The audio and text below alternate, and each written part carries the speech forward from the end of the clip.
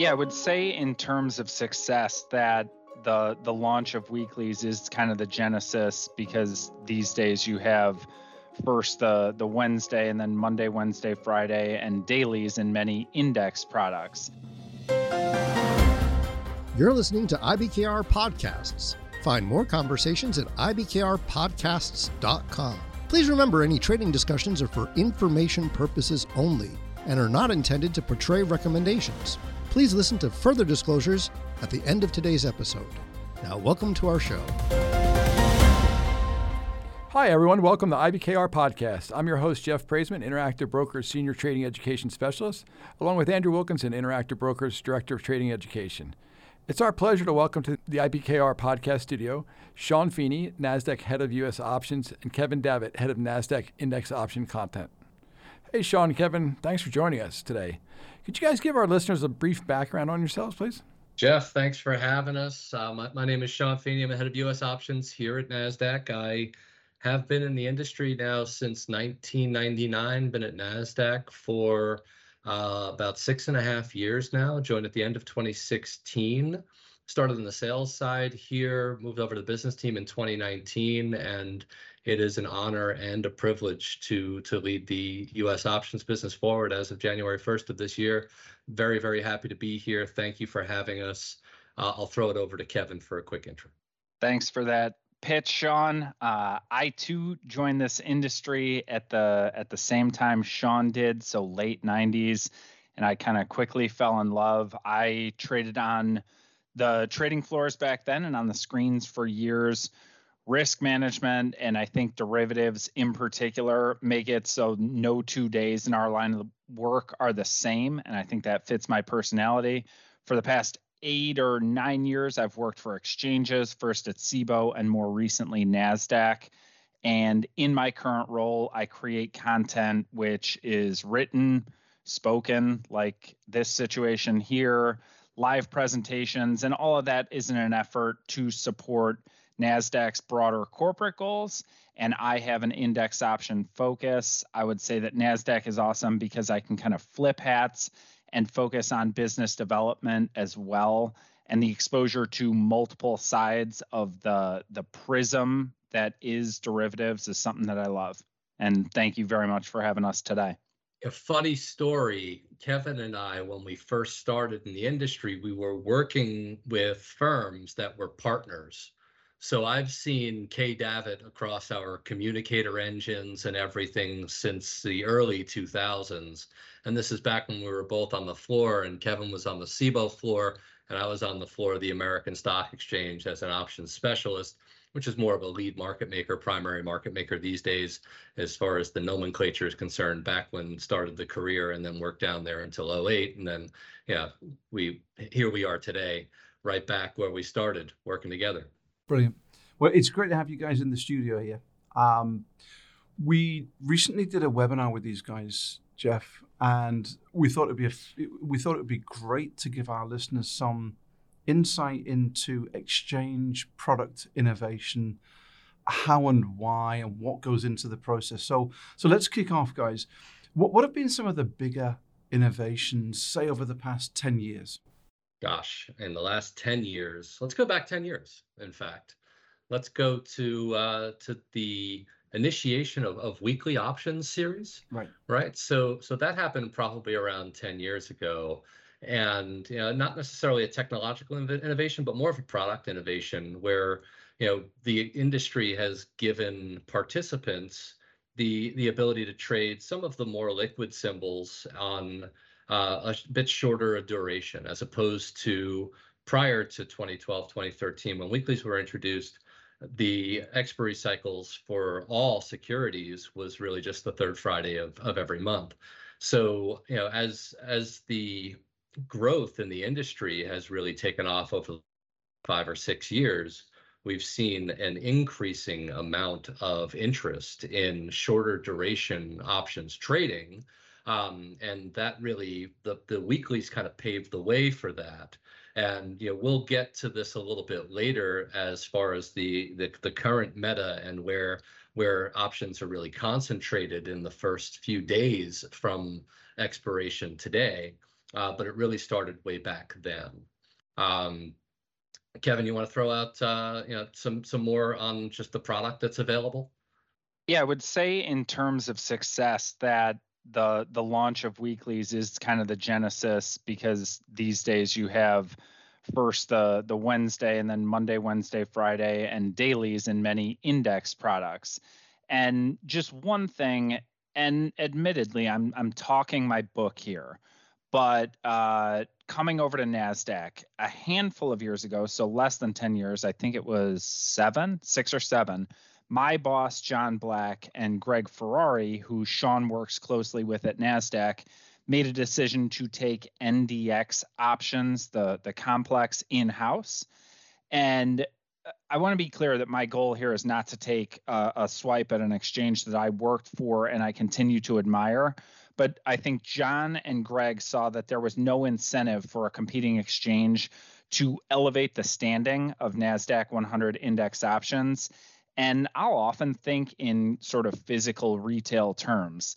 There's a reason that certain products have specific shelf space, and NDX options were essentially on the lowest shelf with no visibility. And so a couple of years ago, John and Greg saw an opportunity there, and I would argue that it's working.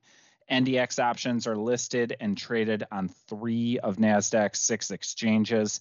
And Sean can talk a lot more about this, but we as an exchange can source a really deep, diverse liquidity pool. And the consistent growth in NDX volumes, I think, is evidence that this approach is working. And another thing in terms of not necessarily a new product, but product innovation, NASDAQ and the industry has since rolled out smaller notional products. This has happened in the equity space and it's happened in the future space. So specific to the NDX, we have a 1/5 tracker focusing on the NASDAQ 100 price performance. The index ticker there is NQX. And then there's XND, which is 1/100th. And I think that speaks, again, to a broader industry shift toward more accessible notional products, which I love. I think for many years, index options were considered almost institutional-only products. You think about the full-sized NDX options, you're gaining about 1.2 million in notional exposure to NASDAQ 100 price levels with the index around 12,000. And that's a big product. But as you at Interactive Brokers know well, the options using community has grown by leaps and bounds, particularly in the past couple of years. So in terms of pure numbers, just much broader. But I would say that they also have an increased sophistication. And as such, more and more people understand the potential benefits of cash-settled products, European styling, that granular expiry that we've mentioned, as well as the potential tax benefits that typically come with index options. You need to consult a professional as far as that goes. So I think the creation of notionally approachable index products has been and will continue to be a key to the broader acceptance and utility of options generally. And let's take that back all the way back in time to when we started, right? So the first pit that I was trading in was the Q's pit on the floor of the Amex. And we had 3 products that we traded in that pit. We had QQQ, NDX, and the Minx at that time, which was the mini, the mini CBOE NDX product, right? So, and those products, when you put them together, they form the complex. And this was before SPY options even existed. And so like there wasn't a complex for the S&P. The NASDAQ 100 was like the only game in town as far as a complex was concerned. And there were traders that were on the board of trade who were trading the futures. There were traders that were in the crowd relaying what was happening in the crowd to those traders. So and just kind of to bring it back to the question at hand, which were some of the innovations over the past 10 years, 15 years, 20 years. And we both started when it was fractions, We both started when everything traded on the floor. We both started when you had to manually input tickets into the exchange system, and then they would filter through electronically and then eventually get executed, to now where we're at breakneck speed. So the innovations that have needed to really be present in the marketplace in order to get us to where we are really the full electronification of the markets, from fractions to decimals. And I was a specialist in the first product that was traded in decimals on the floor of the American Stock Exchange, which was Xerox, and that was 2002. The introduction of the International Securities Exchange, the ISE, which was the first fully electronic market that now NASDAQ owns and operates, the ISE and the 3 exchanges that go through with that. The introduction of complex orders into the space, and then moving more closely to today, the increased amount of tenors that are available for trading, expiry cycles that are available for trading, as Kevin has alluded to. Now we have daily expiries in NDX and the Qs, SPY, SPX. And ideally, I believe the retail community, or the community who trades options either professionally or in kind of this retail investment objective proliferation that we've really kind of seen ourselves in over the last 5 years, is they want more product. They want to be able to express their opinions, and the shorter duration products certainly do have quite a lot to do with that. So much so that there's a lot of conversation within the industry. It's like, do we list dailies on products aside from the largest broad-based index product? And if you ask me while I'm wearing my NASDAQ hat, I say yes. If you ask me when I don't wear my NASDAQ hat, I also say yes, because I think that the volume certainly would be accretive to the industry, and the availability of product for investors to be able to relay their investment objectives. The industry deserves to have product that's really out there, but they don't exist in single stocks today, and there are several reasons why. And we can get into that, if we want, in the next question. Well, that actually brings up a good point, Sean and Kevin, and kind of to take a step back, just what Kevin mentioned a little bit earlier with the micro and the mini NDX. It seems like accessibility is a big theme behind at least one of the reasons an exchange will come up with either an innovation or a product. What are some of the other items that the exchanges look at when sort of spitballing and thinking about, okay, we're going to start listing weeklies, and then, as we just talked about, dailies, at least on indices and possibly at some point in single stocks? Where else are you guys getting your ideas? Oh gosh, from functionality perspective, how the exchange space has changed versus how the industry has changed have kind of moved in tandem, but kind of a little bit separated.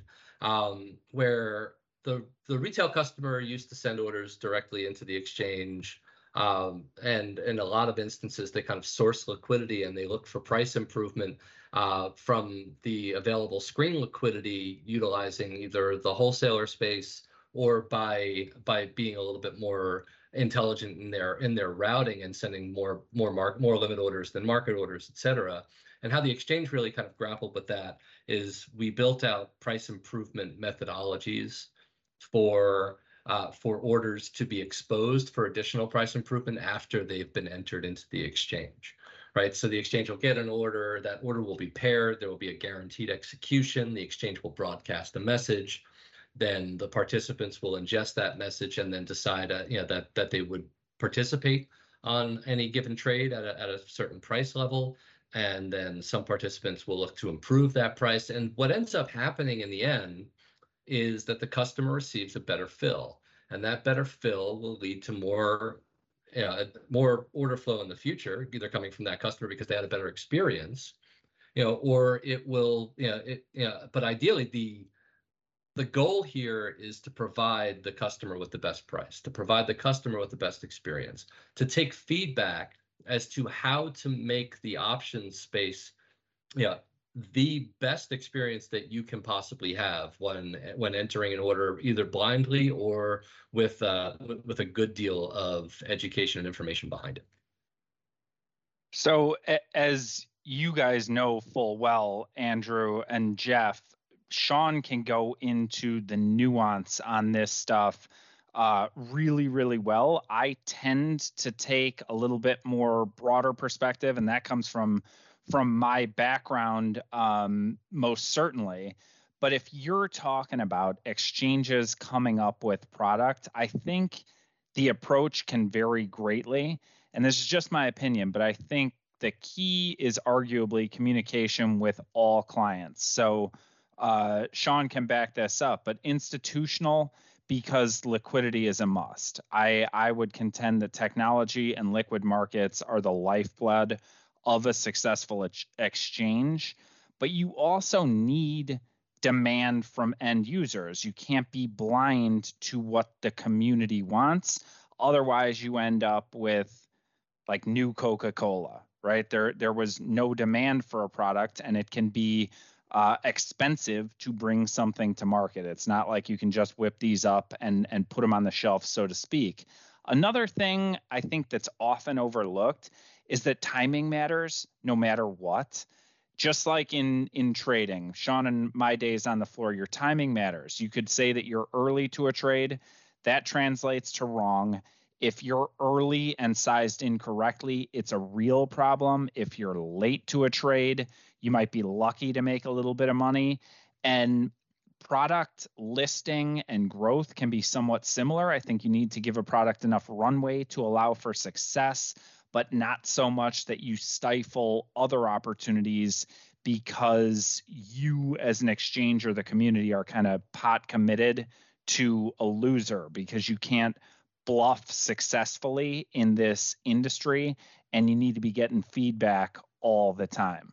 Sean, I don't know whether you agree or disagree with that. I couldn't agree more, and you speak to my soul when you start throwing in poker references, so it's a lot of fun. I know I do. I know. Yes, you really, really do. When you've conceived the notion, you've spoken to different departments and market makers and so on, how long before something can actually be rolled out? And I'm assuming here that there's an approval process.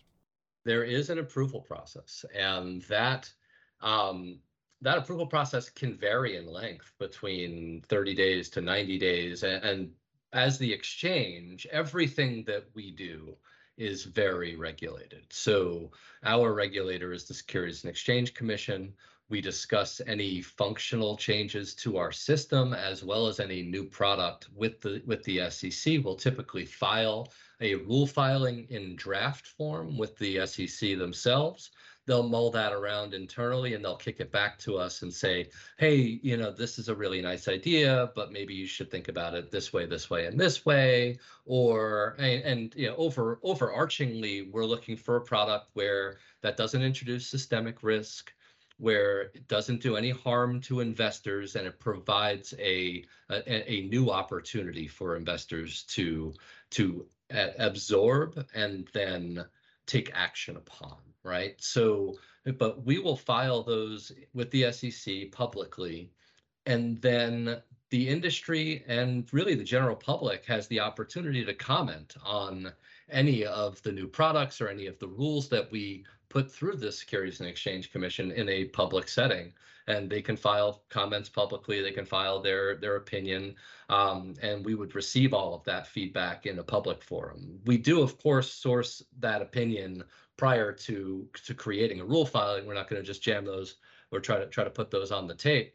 But there are all sorts of different products, whether they be functional on exactly how the orders end up running from concept through execution through the broker, and then finally end up to the exchange where they would be executed. And the exchange gets to facilitate the transfer of risk process and then relay that information back through the broker and then finally to the end user. Or there are new products where we would conceptualize the product. And there was a good deal of success when options and futures were introduced for the Cboe Volatility Index, the VIX. So we have created and have launched options on the NASDAQ 100 Volatility Index using a slightly different methodology. And that symbol is VOLQ, VOLQ.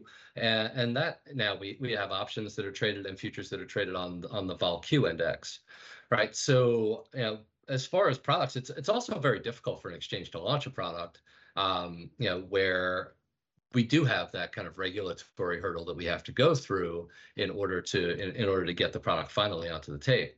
And so there's always an educational challenge and hurdle where we need to make the retail investor aware of any given product, as well as educate them on best use cases, and then find the liquidity for that product, and then figure out what the pricing structure should be, and then finally we end up launching them on exchange.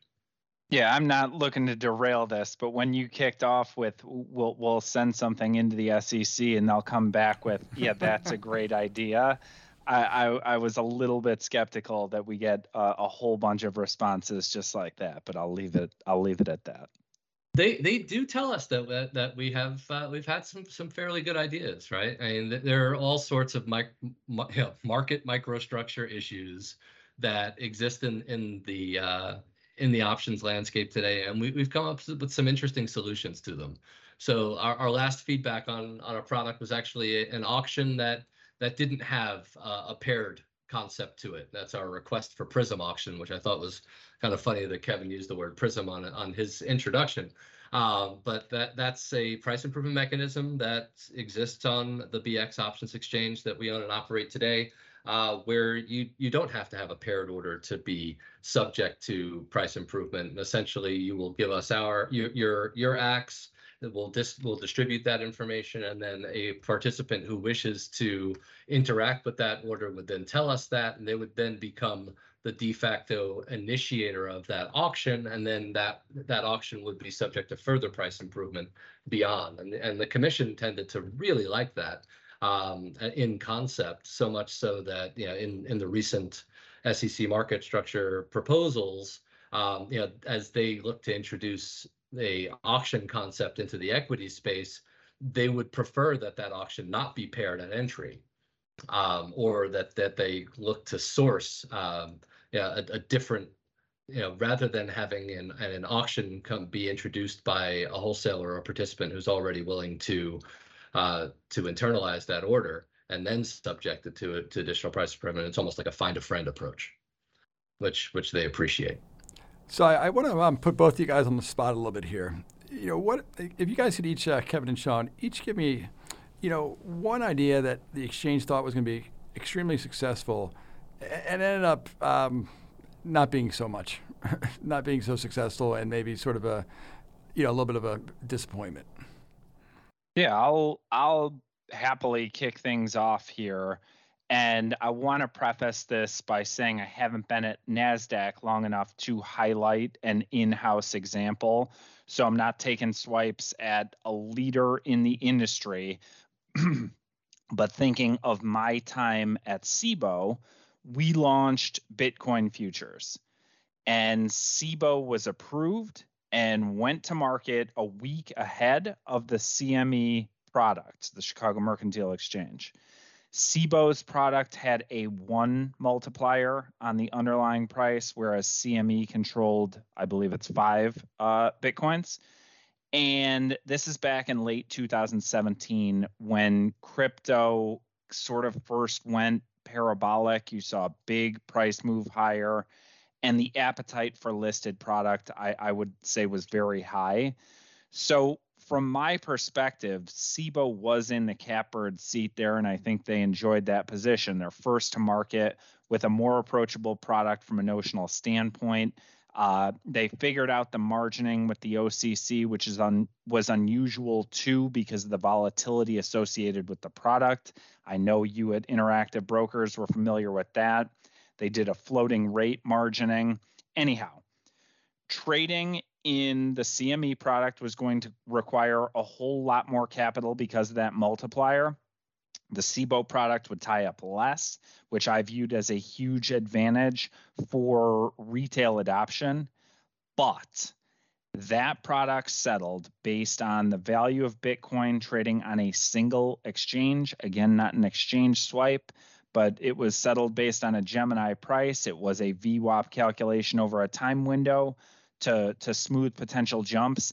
But Gemini simply didn't have much volume in a very fragmented crypto market.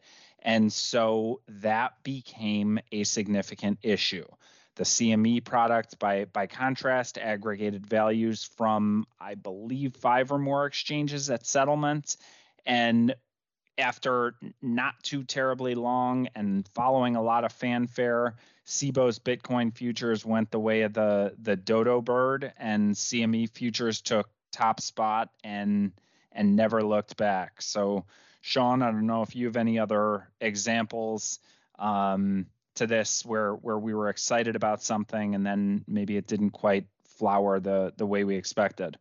Yeah, I think I'll go back in time and a little bit before my time at NASDAQ, when NASDAQ introduced the BX options exchange initially, right? So it was an interesting market model, and it was an inverted market model where it was essentially created to replicate the payment for order flow regime that exists on some of the traditional exchanges. So it was a, rather than traditional maker-taker models, and this is getting a little bit weedy, where you would receive a rebate to add liquidity. It was essentially a scenario where you would pay to add liquidity and you would receive a rebate to remove that liquidity. That market model never really took off. So much so to the point where in 2020, we decided to completely shift that model, and it was initiated in March of 2021. And we created a maker-taker pricing structure for the BX options exchange, and we created this kind of muted fee and rebate environment, and it's been incredibly successful. So yeah, it's really just kind of hitting on the right time, hitting on the salient points that the individual participants are caring about at that time, and then really just threading the needle and putting the right product in place to the right participants at the right point in time that really lends to a product success. Man, that's an interesting one. Another Sean that I worked with years ago was pumped at the creation of that exchange and the model. And I don't know that he would listen to this. Maybe I'll tell him to. But it is so fascinating to see how some things work out, how you just have that confluence of factors that leads to success, and others don't. And my other friend Sean wasn't trading on that exchange for all that long, because you need more than one or two things to come together to really see a product do well. It's really hard to find lightning in a bottle and then harness it. Well, so guys, can you give us any examples, kind of on the flip side, where there wasn't that much excitement about it? People felt kind of lukewarm about it, yet it ended up being a successful launch. So yeah, I don't know. I think do we oversell on the products themselves, and then when they are successful, like, all right, cool, that was great. But I think most of the products that we've at least put out into the marketplace, once we've brought them into market, have been they've behaved in a way almost as expected. I think we've seen so far lukewarm growth across some of the micros that have existed so far today, and there was so much buzz around them when they first started kind of coming aboard, and the jury's still out on exactly how successful they're going to be. But the future side of the micros have been an overwhelming success, and I think that ultimately could translate on the option side. I don't mean to cut you off. No, that was a real surprise. Sure. Yeah, in my opinion, if you continue to see adoption grow on the future side, that could spill over. And I think one maybe example, and to toot Cboe's horn here, Sean, you mentioned a little bit earlier, it took a while for the volatility as an asset class, which I'm not advocating for, but for the VIX complex to really blossom. And you had a timing element to that too with your 2007, 2008 market crisis. And then more and more people understand the impact that forward volatility has on their portfolio, on tools for managing that exposure, because the futures were launched in 2004 and the options in 2006. And they really didn't experience a whole lot of success until there were ETFs that wrapped that exposure, and it became much more accessible to the individual market participant. And so I think that is one example of something where there was lukewarm appetite, lukewarm volumes, but enough runway was given to see it really sort of germinate.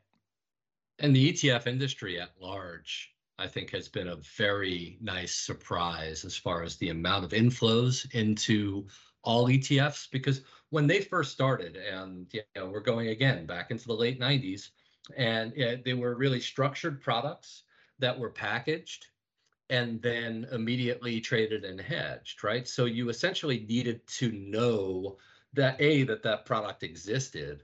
And then you essentially were shopping larger orders, as opposed to today. And really, the electronification of the entire space proliferated that.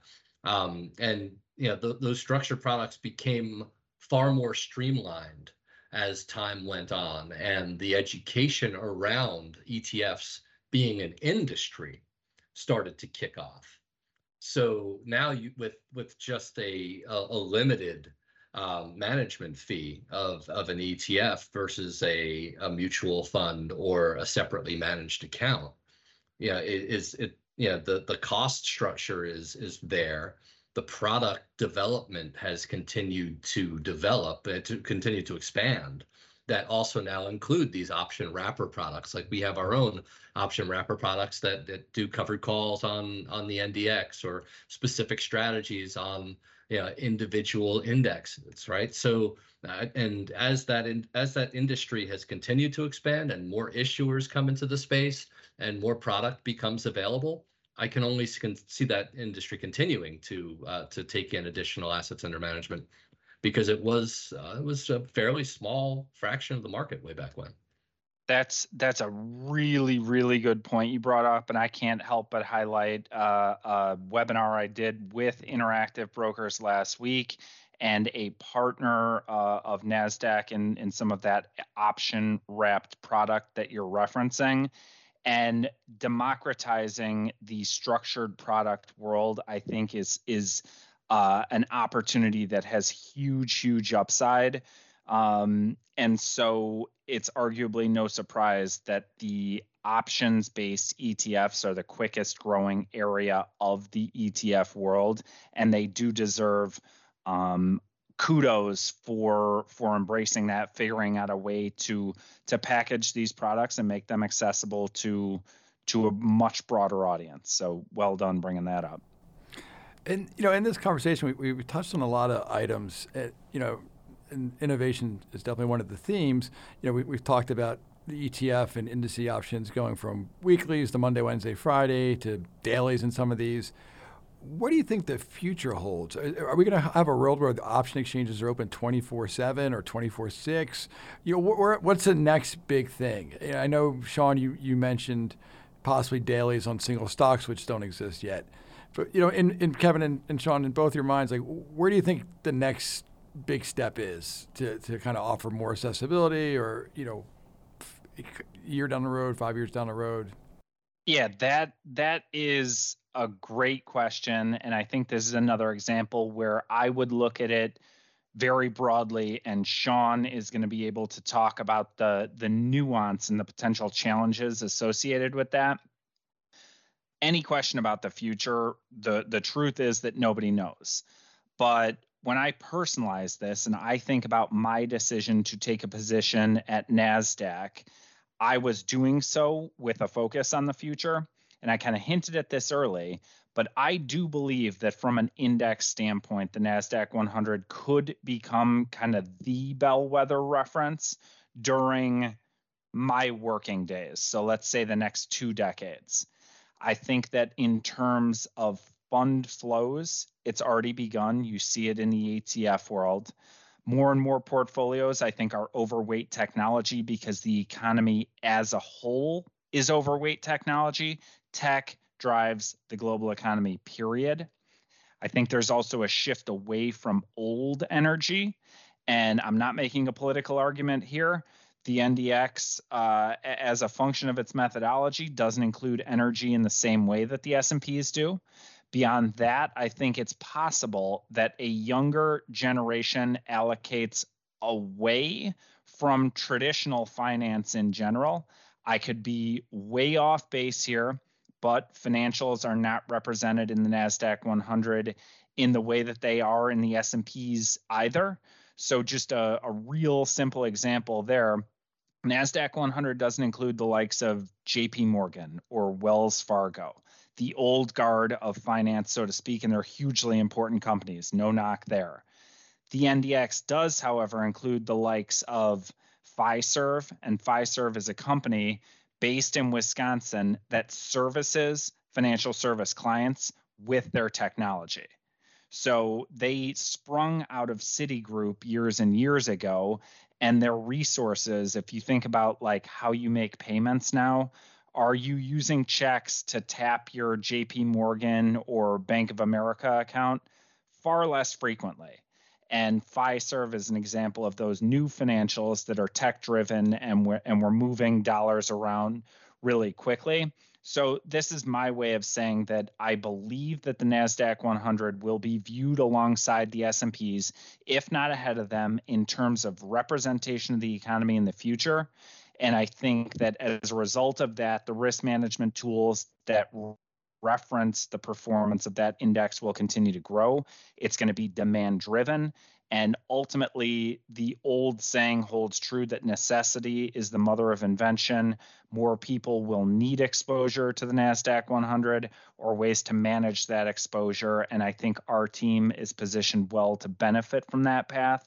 Your questions, Andrew and Jeff, on the nuance of dailies, of new products is something I think Sean lives and breathes. So perhaps he could talk a little bit more about the future on the structure and technology side from the exchange standpoint. Yeah, I would love to introduce daily options if we can do so in a very responsible way, right? There are a few different challenges to the introduction of those products. Some of them on the educational side, some of them on the clearing and settlement side, and a shift to potentially 24-hour trading. And with global trading hours that have been introduced at other exchanges and some products that trade in a 24/5 way, do I see the future holding an expansion of that product suite that would be available 24/5? Yes. So as far as the future there is concerned, I can speak to that, but also for our side of things. Yeah, and the jury is certainly out, especially over the last few years with all of the scandals that have been, run amok. But the digital asset industry is starting to evolve into a place to house assets potentially in the future. And once the regulatory regimes really package what that industry should look like from a regulatory perspective moving forward, I can see institutional as well as additional end user interest in the digital asset suite. We've gone through the process of almost kind of creating this industry. And but I don't think that we have a lot of success in creating industries if we go back to, say, the energy industry back in the early 2000s and what had happened as that industry kind of took off and proliferated and became the Enrons of the world, and then kind of saw that implosion. And what we really experienced over 2021 and 2022, and really more so in 2022, as the digital asset world really expanded and got a bit ahead of itself, as we saw the bad actors kind of come into the space because it largely is unregulated. So once regulation starts to be introduced into that space, I can see if finance and digital assets meld into this kind of DeFi, CeFi slash, traditional finance meets decentralized finance in a regulated fashion that's safe for investors. I can see more 24/7 trading of digital instruments that could represent and or look like or mirror that which exists in the securities world today. So as far as the future, I'd say that it's 24-hour trading for sure. I think kind of going into our chosen niche in the options world, I would see the evolution of additional product, whether that be ETFs or single stocks, and additional tenor cycles, whether they be 1 day or when Mondays, Wednesdays, or all 4 non-covered days. To this point, I can see that happening, and then additional expansion into digital. Sean, you mentioned earlier responsibility and avoidance of systemic risk.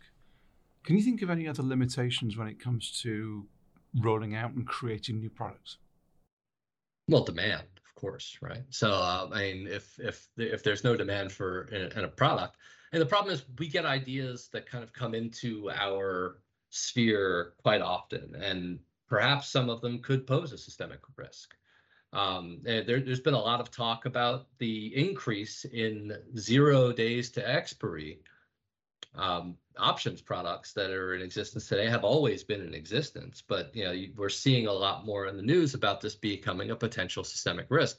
I don't personally believe that it's anywhere close to a systemic risk, nor do I think that it looks like Volmageddon 2.0. But we always have to be mindful of that. But it's about demand for additional product. When we think about structured products, some of the products that come into this landscape, they just don't have enough demand, so they end up launching under great fanfare and then fizzle out fairly quickly. And we kind of saw that, and again, not to take shots because it's an amazing exchange group and a very nice product, but we haven't really seen a lot of expansion in FANG, right? So and when you cater a product to a fad, it's difficult. Or when you cater a product that's too specified, it becomes very difficult for that product to gain staying power. But we think that the NASDAQ 100 is very well positioned as, we like to call it the modern day industrials of the tech companies that make up the NASDAQ 100. And they're not all tech companies, right? Like American Airlines is not a technology company.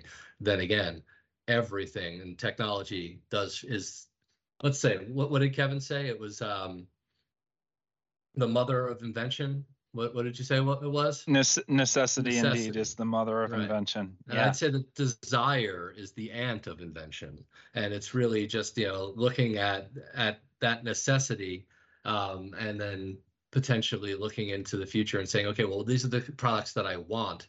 And, are they reasonable to put forward into the marketplace? If the answer is no, we'll get told either by our, let's say, due diligence process when we're putting a product out, or by the regulator itself. And again, we're looking at systemic risk, not harming the end user, and then ensuring that that the product is not in conflict with anything that's currently in existence.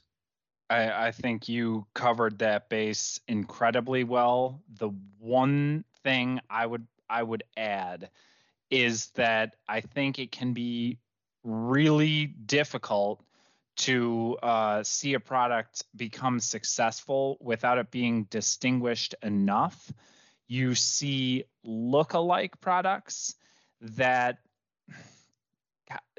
taking the lead from something that has been successful and changing it in a way that's not meaningful enough hasn't proved very successful in our industry.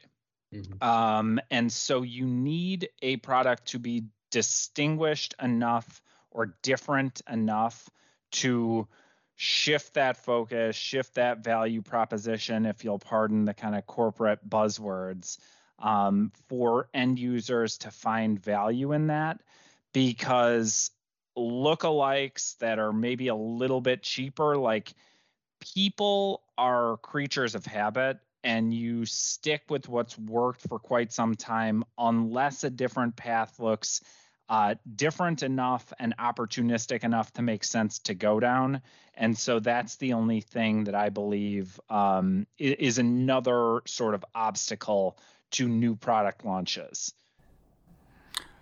Well, Sean and Kevin, thank you guys so much for stopping by the IBKR podcast studios. A reminder to our listeners that NASTEC is a frequent contributor to the IBKR campus. To see more educational material from NASTEC, go to ibkr.com, click on Education in the top right and IBKR campus, and then click on our contributors and look for NASTEC.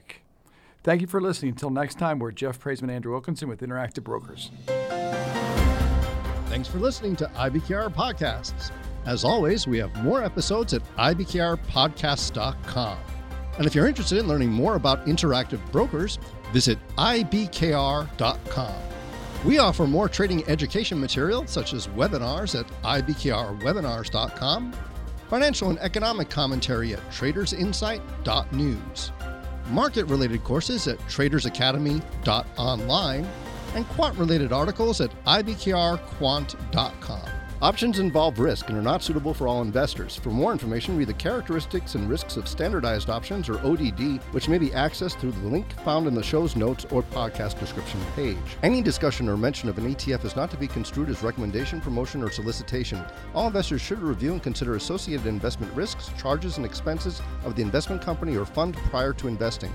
Before acting on this material, you should consider whether it is suitable. Trading in Bitcoin futures is especially risky and is only for clients with a high risk tolerance and the financial ability to sustain losses. More information about the risk of trading Bitcoin products can be found on the IBKR website. If you're new to Bitcoin or futures in general, see Introduction to Bitcoin Futures. Trading on margin is only for sophisticated investors with high risk tolerance. You may lose more than your initial investment. For additional information regarding margin loan rates, see ibkr.com/interest. The analysis in this material is provided for information only and is not and should not be construed as an offer to sell or the solicitation of an offer to buy any security. To the extent that this material discusses general market activity, industry or sector trends, or other broad-based economic or political conditions, it should not be construed as research or investment advice. To the extent that it includes references to specific securities, commodities, currencies, or other instruments, those references do not constitute a recommendation by IBKR to buy, sell, or hold such investments. The material does not and is not intended to take into account the particular financial conditions, investment objectives, or requirements of individual customers. Before acting on this material, you should consider whether it is suitable for your particular circumstances, and if necessary, seek professional advice.